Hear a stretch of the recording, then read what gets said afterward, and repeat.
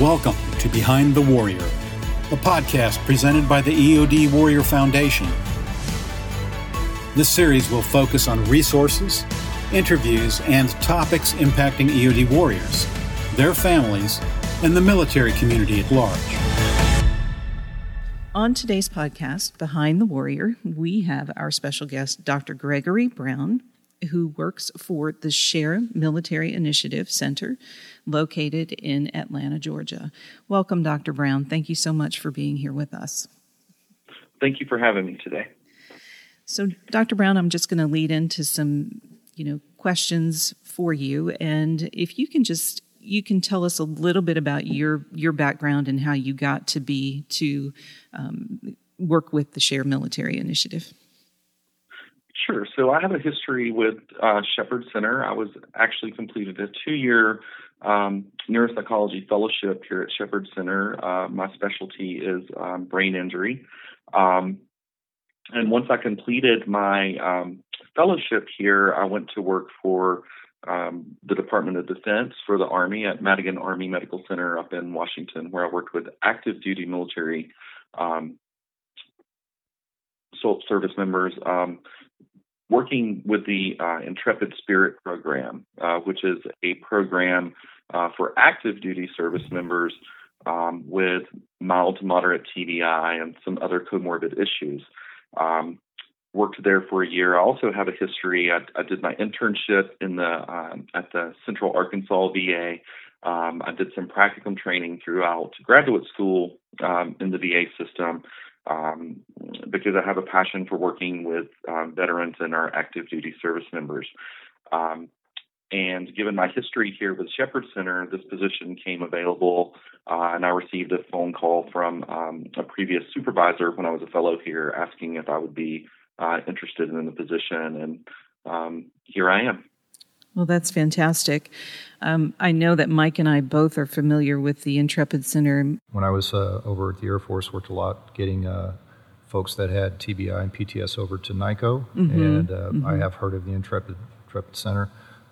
Also did visit San Antonio down there at former BAMC and saw that the Intrepid Center for Amputees, the work that they were doing down there. But yes, very, very familiar with a lot of these programs. Yeah, and we're excited to have Share Military Initiative in our just resources as well, because as you know, this career field has an enormous amount of traumatic brain injury cases and post-traumatic stress. So we really look for other solid programs to send our folks to. So we're very grateful. And leading into that, how did you become a neuropsychologist? I think you might have given me I think you gave me quite a bit in that first answer, but what, apart from just your interest in brain health and that sort of thing, was there anything else that sparked your interest as becoming a neuropsychologist? Sure. So this is actually my second career path. Originally, I was a paramedic for 12 years, and working with traumatic injuries of all sorts and medical injuries. And then I relocated. I'm originally from Northeast Georgia. I relocated to Atlanta, Georgia, and started working with a psychiatrist who was doing some pharmaceutical research in her practice. And then in working with her, I just really felt like I wanted to be able to do more, to be a bigger part of, care for, be more involved in the care for the folks that I was seeing. Mm-hmm. And that kind of led me down this road to looking at psychology and then neuropsychology, given that, our area of expertise is brain behavior relationships, so how the brain works, and then when that's disrupted by illness or injury, what does that look like in terms of your cognition and your behavior and your emotions? And that just seemed to be a really good fit with my background. Mm-hmm. And so that's what I pursued. And with that, I mean, there is probably, I'm sure, a protocol that an intake protocol and how that affects your role as a neuropsychologist and treating patients with traumatic brain injury. So can you kind of walk through that with us as what maybe, I guess, a potential day would look like once a patient has actually been accepted into the program? Sure. Could I take a step back and just talk about the program a little bit and how that works? I think that might give a little context to that. Absolutely, sure. Okay. So the SHARE Military Initiative, it was actually started back in 2008. It is a comprehensive rehabilitation program. So, in addition to psychology services, we also offer physical therapy, speech therapy, occupational therapy, recreational therapy.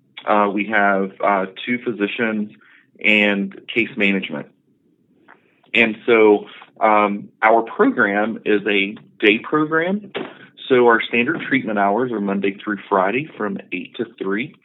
And it's a very structured program. And so they, our participants in the program, they see all the disciplines. And so behavioral health services, here we have 4 behavioral health staff. We have myself as the neuropsychologist.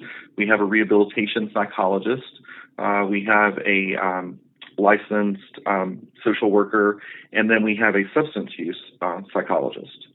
And so from a behavioral health standpoint, our role in this day program is we provide individual therapy at least once per week, sometimes twice per week, depending upon the need.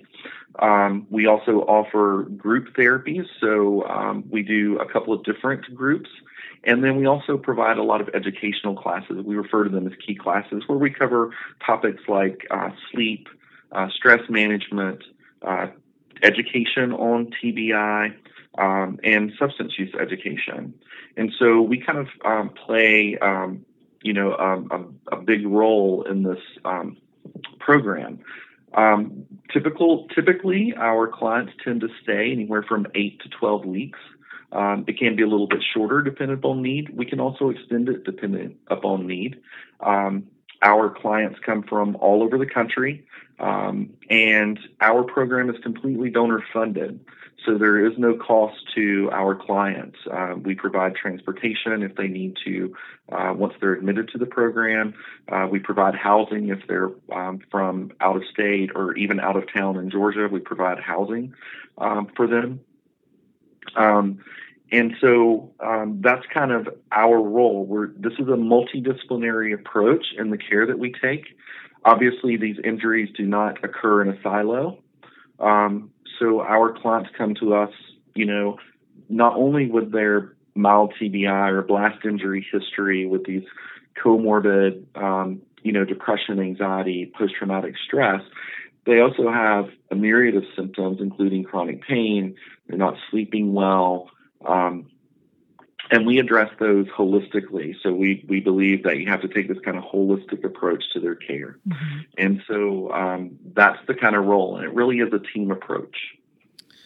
Well, it sounds like an incredibly well-rounded and balanced program, which is, very encouraging. And I hope from this podcast that, our listeners will actually be encouraged by the programmatic offerings that you have there, and it sounds wonderful. Mike? Mm-hmm. Thanks, Dr. Brown, for talking about the program as far as what it encompasses and how long it lasts. For yourself, how many clients a day do you typically see, and what would a typical session look like for you and your client?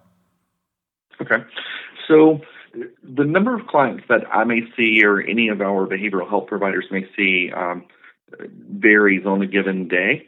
But typically, our census, we usually have, our max census is about 20 service members or veterans at a time. And so, we kind of divide them for the rehab psychologist and the LCSW who sees them more regularly. They'll see them once or twice a week.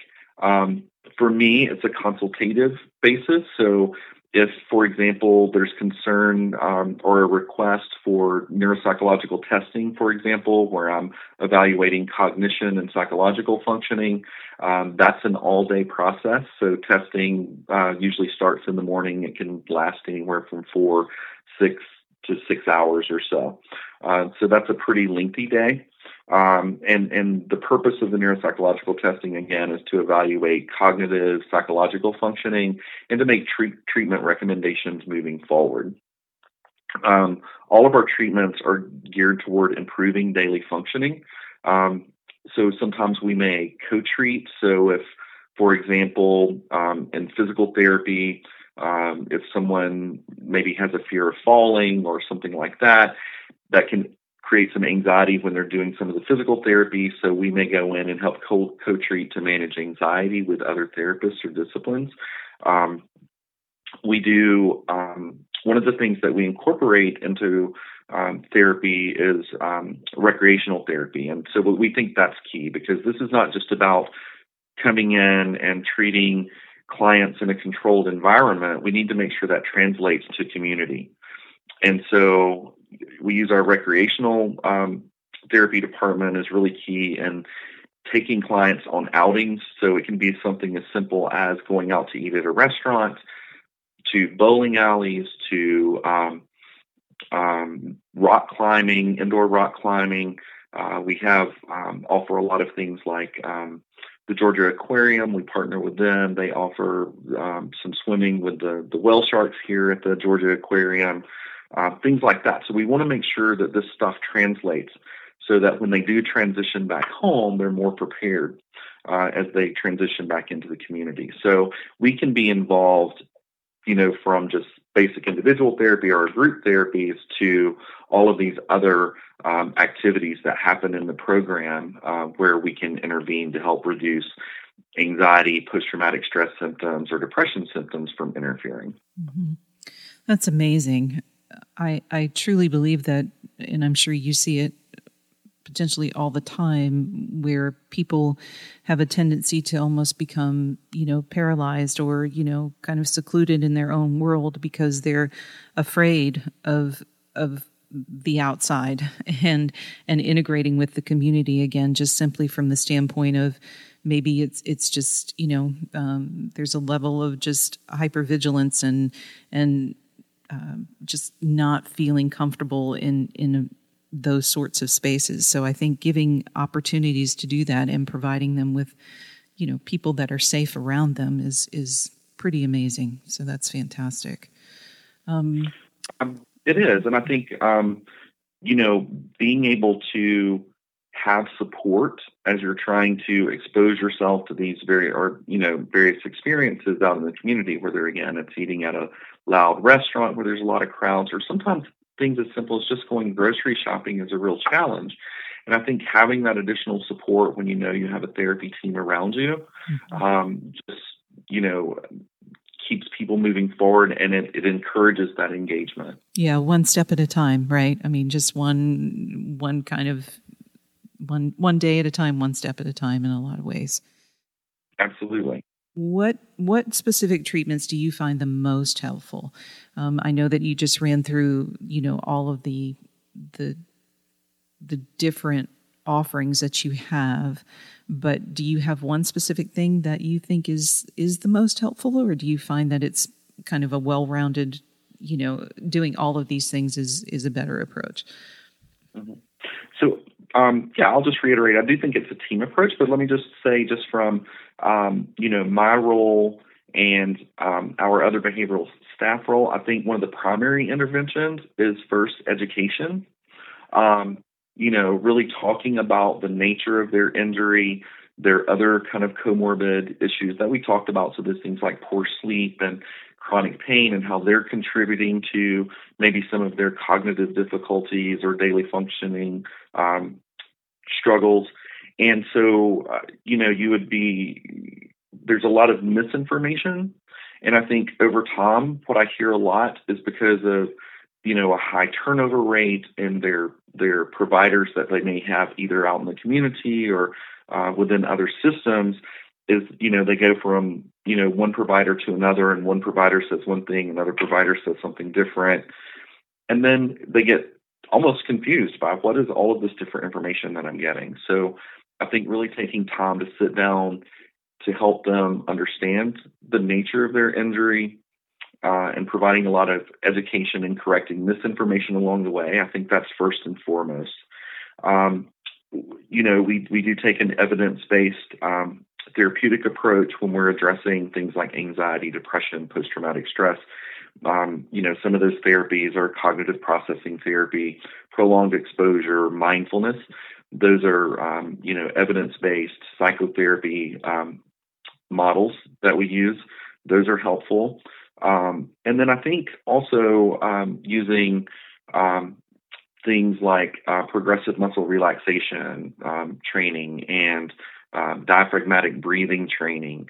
Those are very physiologically based and work very well in helping to manage anxiety and stress, particularly when they're out in the community trying to expose themselves to these various situations. So, those are some of the key things that we do that we find effective and helpful.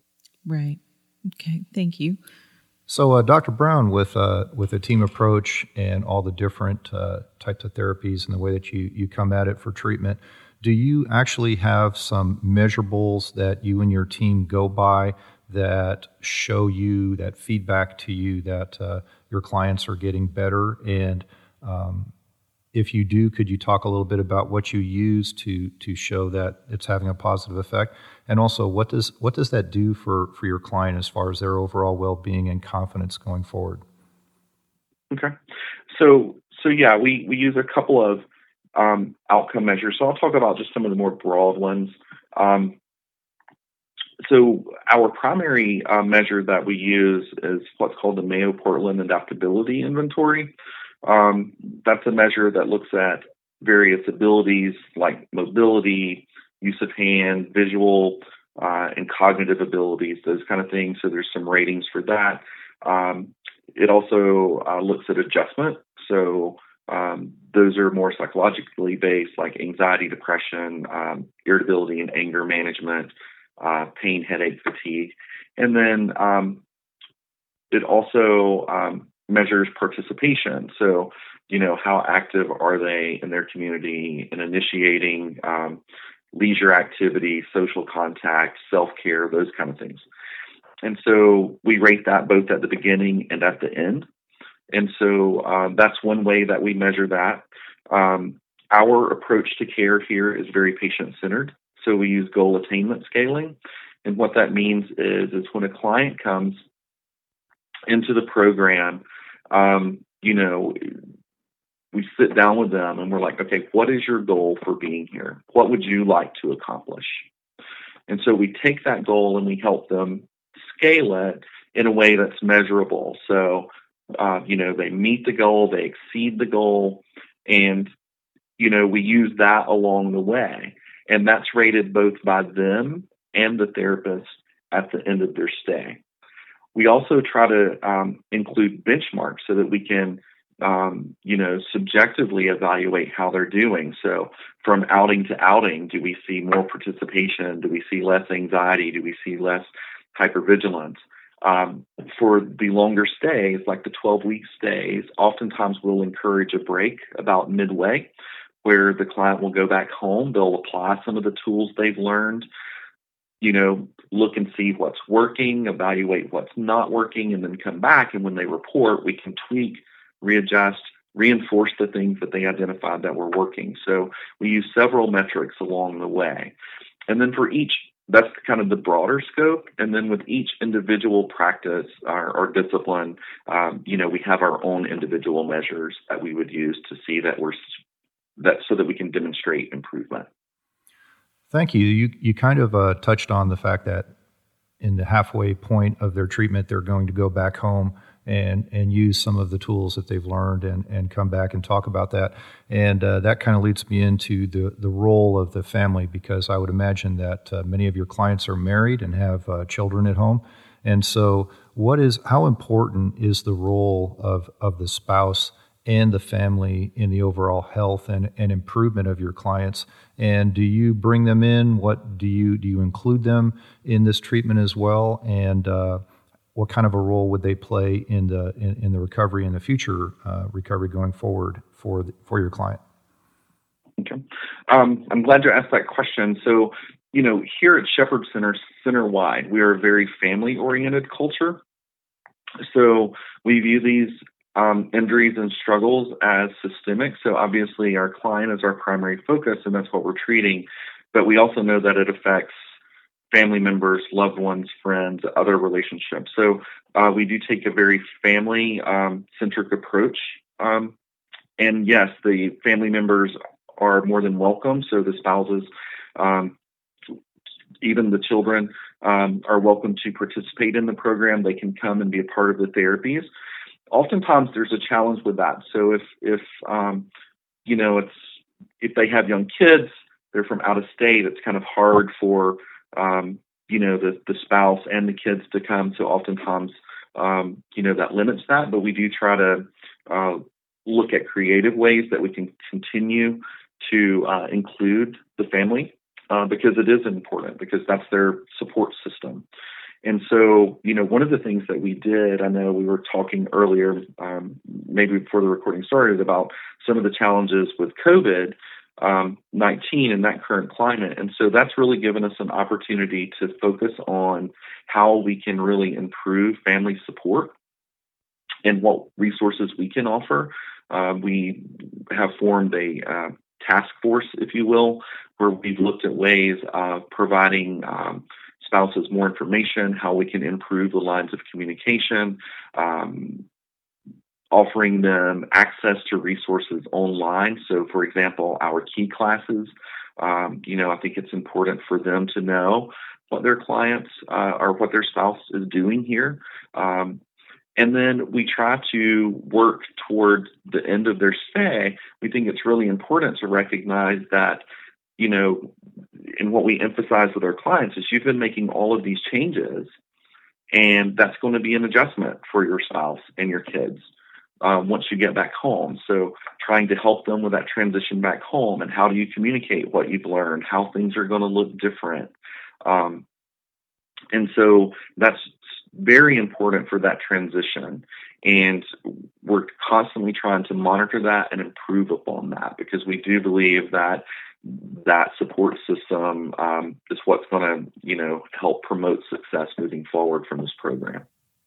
Absolutely. Yeah. Thank you for explaining that. And here at the foundation, we also very much appreciate and include our family members, because you're right. They're vital to the overall health and wellness of our warriors. And so we appreciate the families. Absolutely. Yes. And to go back to your point that you mentioned earlier, just education and communication seem to be really the root of the success of probably any program that's going to offer a little bit of a change. But absolutely understanding what the injury is and what it looks like and what it feels like. All of those things are super important, because I think it probably blends into being able to communicate better with the service member that's struggling. It is. And, communication is key. And I think that becomes a primary barrier in their relationship with their spouse, with their children, is, you can't see a mild TBI. You can't see PTSD, right? And so it's not like you have a broken arm with a cast that you can go see, I'm injured, or this is what I'm experiencing. And being able to convey that or to explain that in a way that allows family members and to be empathetic and supportive is a challenge. And so that is one of the things that we work on when we identify communication as a barrier, is how can we improve that communication, because that support, again, is absolutely necessary. Yeah, it absolutely is. So my next question for you is, what are the most important takeaways you want warriors and their families to know post-graduation from Share Military Initiative, and how to continue to function better with TBI and PTSD. Mm-hmm. So I think the most important thing to recognize is that this is a journey, right? So recovery from these injuries and recovery from post-traumatic stress and those things, it's a journey. It doesn't end when treatment ends here. Our goal is to equip you and provide you with better tools to use, and to know that it's going to continue to take some work, that you have to put some effort in it. These aren't passive therapies, they're active therapies, and that means that you have to really engage with them, you have to use them, you have to apply them consistently.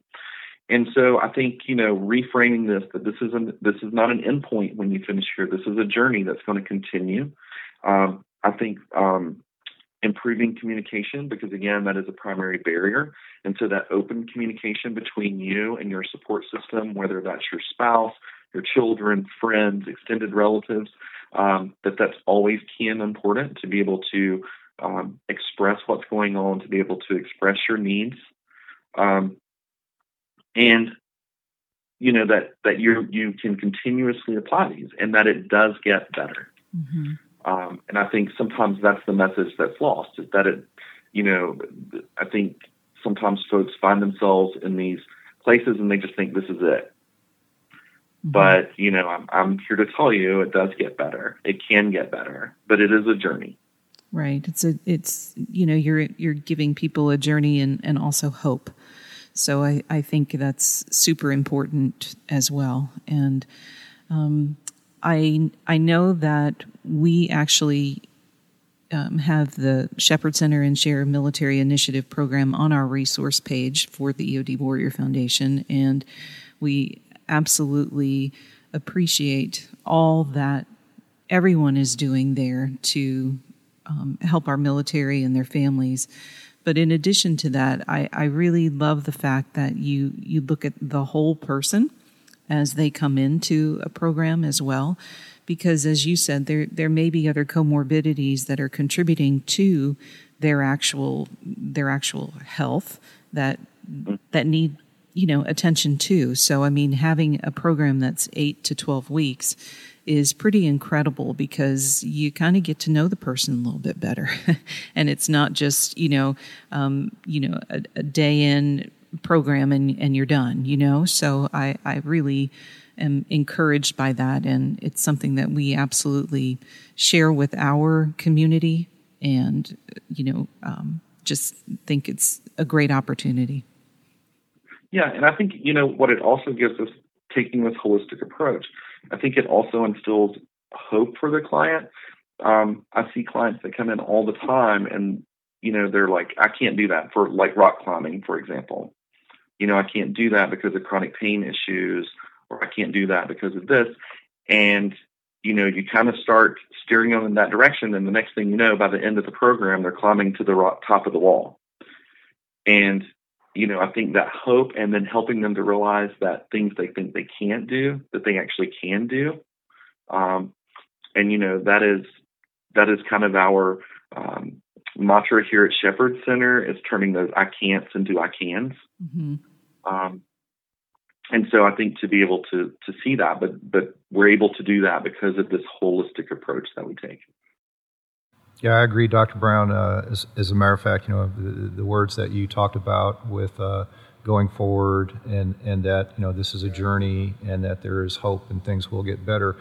I absolutely believe that myself. I was reminded of that when I first started out in working with wounded, ill, and injured, and I attended a conference, and this conference had a doctor who had been working with post-traumatic stress soldiers, mostly out of Oklahoma, for years. And there was a woman in the back of the class that raised her hand, and she said, "Dr. Brown, those with PTS, do they ever fully recover from it?" And she said, "I don't think so." She says, "But what I will say is that it does get better, and they learn to go on and have full and productive lives."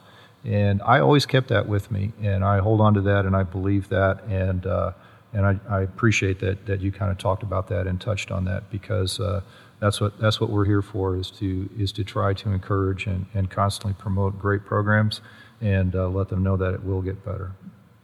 And I think, oftentimes what I will tell clients, because, I think sometimes maybe there's an expectation that this is just going to go away, that it's going to get better.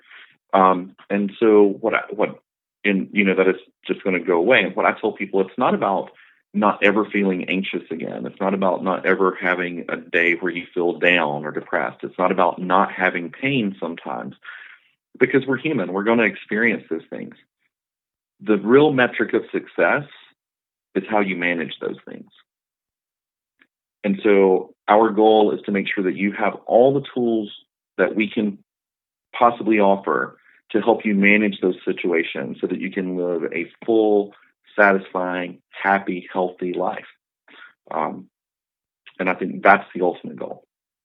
So, Dr. Brown, one of the things that we found kind of interesting in our experiences with working with other organizations that, say, someone goes to for assistance with substance abuse and PTSD in conjunction, is that some of these programs, they will work with other organizations locally or shared organizations to provide other services that the individual may have need of. So my question is, from the Share Initiative program, when someone has completed the program, do you follow up with a client? Do you continue to follow up with them to make sure they're doing okay? And I think we kind of talked about that the last week, but if you do, for how long do you normally stay in touch with the individual? Okay, that's a great question. So yes, we have what's called, we provide transitional support services. So for all of our veterans that complete the program, we have 2 transitional support specialists that we follow the veteran for a year. And what the transitional support specialists do is they maintain routine contact either by phone or, under normal circumstances outside of the COVID climate, they do in-person visits. And that is to, for a couple of things. So one is to reinforce the use of the strategies and the tools that they've learned from the program to make sure that they're still being effective. We also take that opportunity because once they leave from here, we try to get a good sense of, what are their needs in terms of continuing care, whether it's medical, behavioral health services, those types of things. And for the large portion of our veterans, it's the VA system. And, sometimes that can be a complex system to navigate.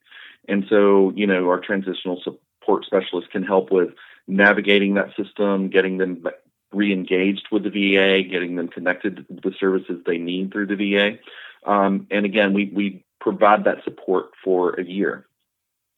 That is great. So so talking about additional services as well, say for instance, somebody went through your program and after you had worked with them for a while with your team, it'd come up that this person could use the support of, say, a service dog. Would you work with that individual to get aligned with a service dog organization that can help them while they're there at Share, or would that be something that would be sort of post-Share?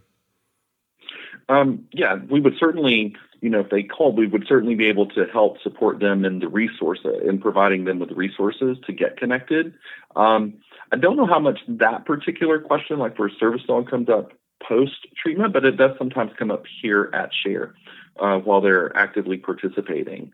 But any resources that we have available that we can connect them to, we will. That's great. And also, if an individual goes... go ahead. Yeah, and I was just going to follow that up too with, I think what a great thing with this transitional support program too is, if there's things that are identified that maybe need tweaking, or if there's things that it looks like they could use additional support because, life happens and things change over time, then, if the need is there, the clinical need is there, then, sometimes they may come back to the Share program for a touch-up, if you will. That is great. You actually kind of segued into my last question, which was if somebody had gone through the program and had gone through the follow-up, but say they were struggling later, would there be the possibility of them coming back to you? Yes, absolutely. We kind of have this kind of slogan, once you're a part of the Share family, you're always a part of the Share family. And so that does happen. How does a military member or veteran actually apply for the Share Military Initiative program? Mm-hmm. So they can go to shepherd.org and click on the link for the Share Military Initiative. And the admissions process is outlined there, where they would just submit a intake form, fill out an intake form, they would submit that. Our access case manager would reach out to them and then direct them on what else they would need to submit for that. Okay, perfect. So pretty simple process. Mm-hmm. Great. And then are you taking, is Share Military Initiative taking clients at this time during COVID? So what we are currently doing is we're not taking patients currently or for in person, but we just this week launched our virtual day program. And so, we're trying to adapt to, this current climate of COVID so that we can continue to provide services for our veterans. And right now, again, we just started it this week. And so right now we're limiting our demographic to veterans in Georgia. And that's because of a couple of reasons, or one primary reason is because all of our disciplines are involved in their care. So OT, PT, speech, behavioral health, and physicians. We have to be very mindful of the guidelines for practicing across state lines. And, that really limits us. So right now, we have to stick with clients that are in Georgia, that are based in Georgia. Understood. Well, I think everybody is learning the new way forward as far as virtual programming is concerned, and how to really provide the best services based on the circumstances that we're in right now. So that's totally understandable. And, hopefully soon things will change. We can only hope. Yes. Yeah. And, we're very dedicated. This isn't, that we just want to offer virtual services to offer something. We want it to be meaningful, beneficial services that we're offering. And, we've, I think we've done really well at putting together a program. We're just, limited by those state line practices right now. Sure. Well, that's fantastic. So, Dr. Brown, based on our conversations that we had from last week and this morning, is there anything that you would like to add to our audience that maybe we didn't ask you, or just something you thought was important? I think the one thing that I want to emphasize is I think sometimes there's a lot of frustration when there's gaps in services or difficulty getting connected with services. But, I think it's important for veterans to recognize not only Share, but other organizations as well, that there is help out there, and that, that there is hope and things will get better. And, I think just reassuring, our veteran population and our active duty military service members that there is help available. I agree with you 100% on that, and always have to be mindful that sometimes there are gaps and there are frustrations, but the goal is always to keep moving forward and being assured that support is out there, and keep working it until we can get our veterans the care that they need. Sherry, you have anything? Before I go, I'm going to ask a rapid fire question, which is just for fun. Okay. Okay. Okay. What's your favorite dessert? Chocolate cake. What's your favorite movie? That's a tough one. Yeah. I would say the Star Wars franchise, but if I had to pick a particular one, it would be The Empire Strikes Back. Okay, cool. Very Great movie. Probably my favorite one as well. Yeah, it is. It's a timeless one for sure. Yeah. So, all right. Well, we always like to end on a happy note. Some of these subjects are kind of heavy and a lot of information to share. So that was just our little, spreading a little joy before we say so long. Absolutely. Well, we certainly appreciate your time and expertise today, Dr. Brown. We are very excited to, get this podcast out into the world and allow people to check out the Shepherd Center and the Share Military Initiative, just so they can also see that there's hope and that there are options available to them to receive, the help that they need. So we sincerely appreciate your time and, thank you. Thanks, Dr. Brown. Yes, you're very welcome. I appreciate the opportunity. And y'all do wonderful work. Thank you for all you do. Thank you for listening to our Behind the Warrior podcast. This series is provided to you by the EOD Warrior Foundation. To learn more, please visit us on Facebook or at eodwarriorfoundation.org. And don't forget to tell a friend.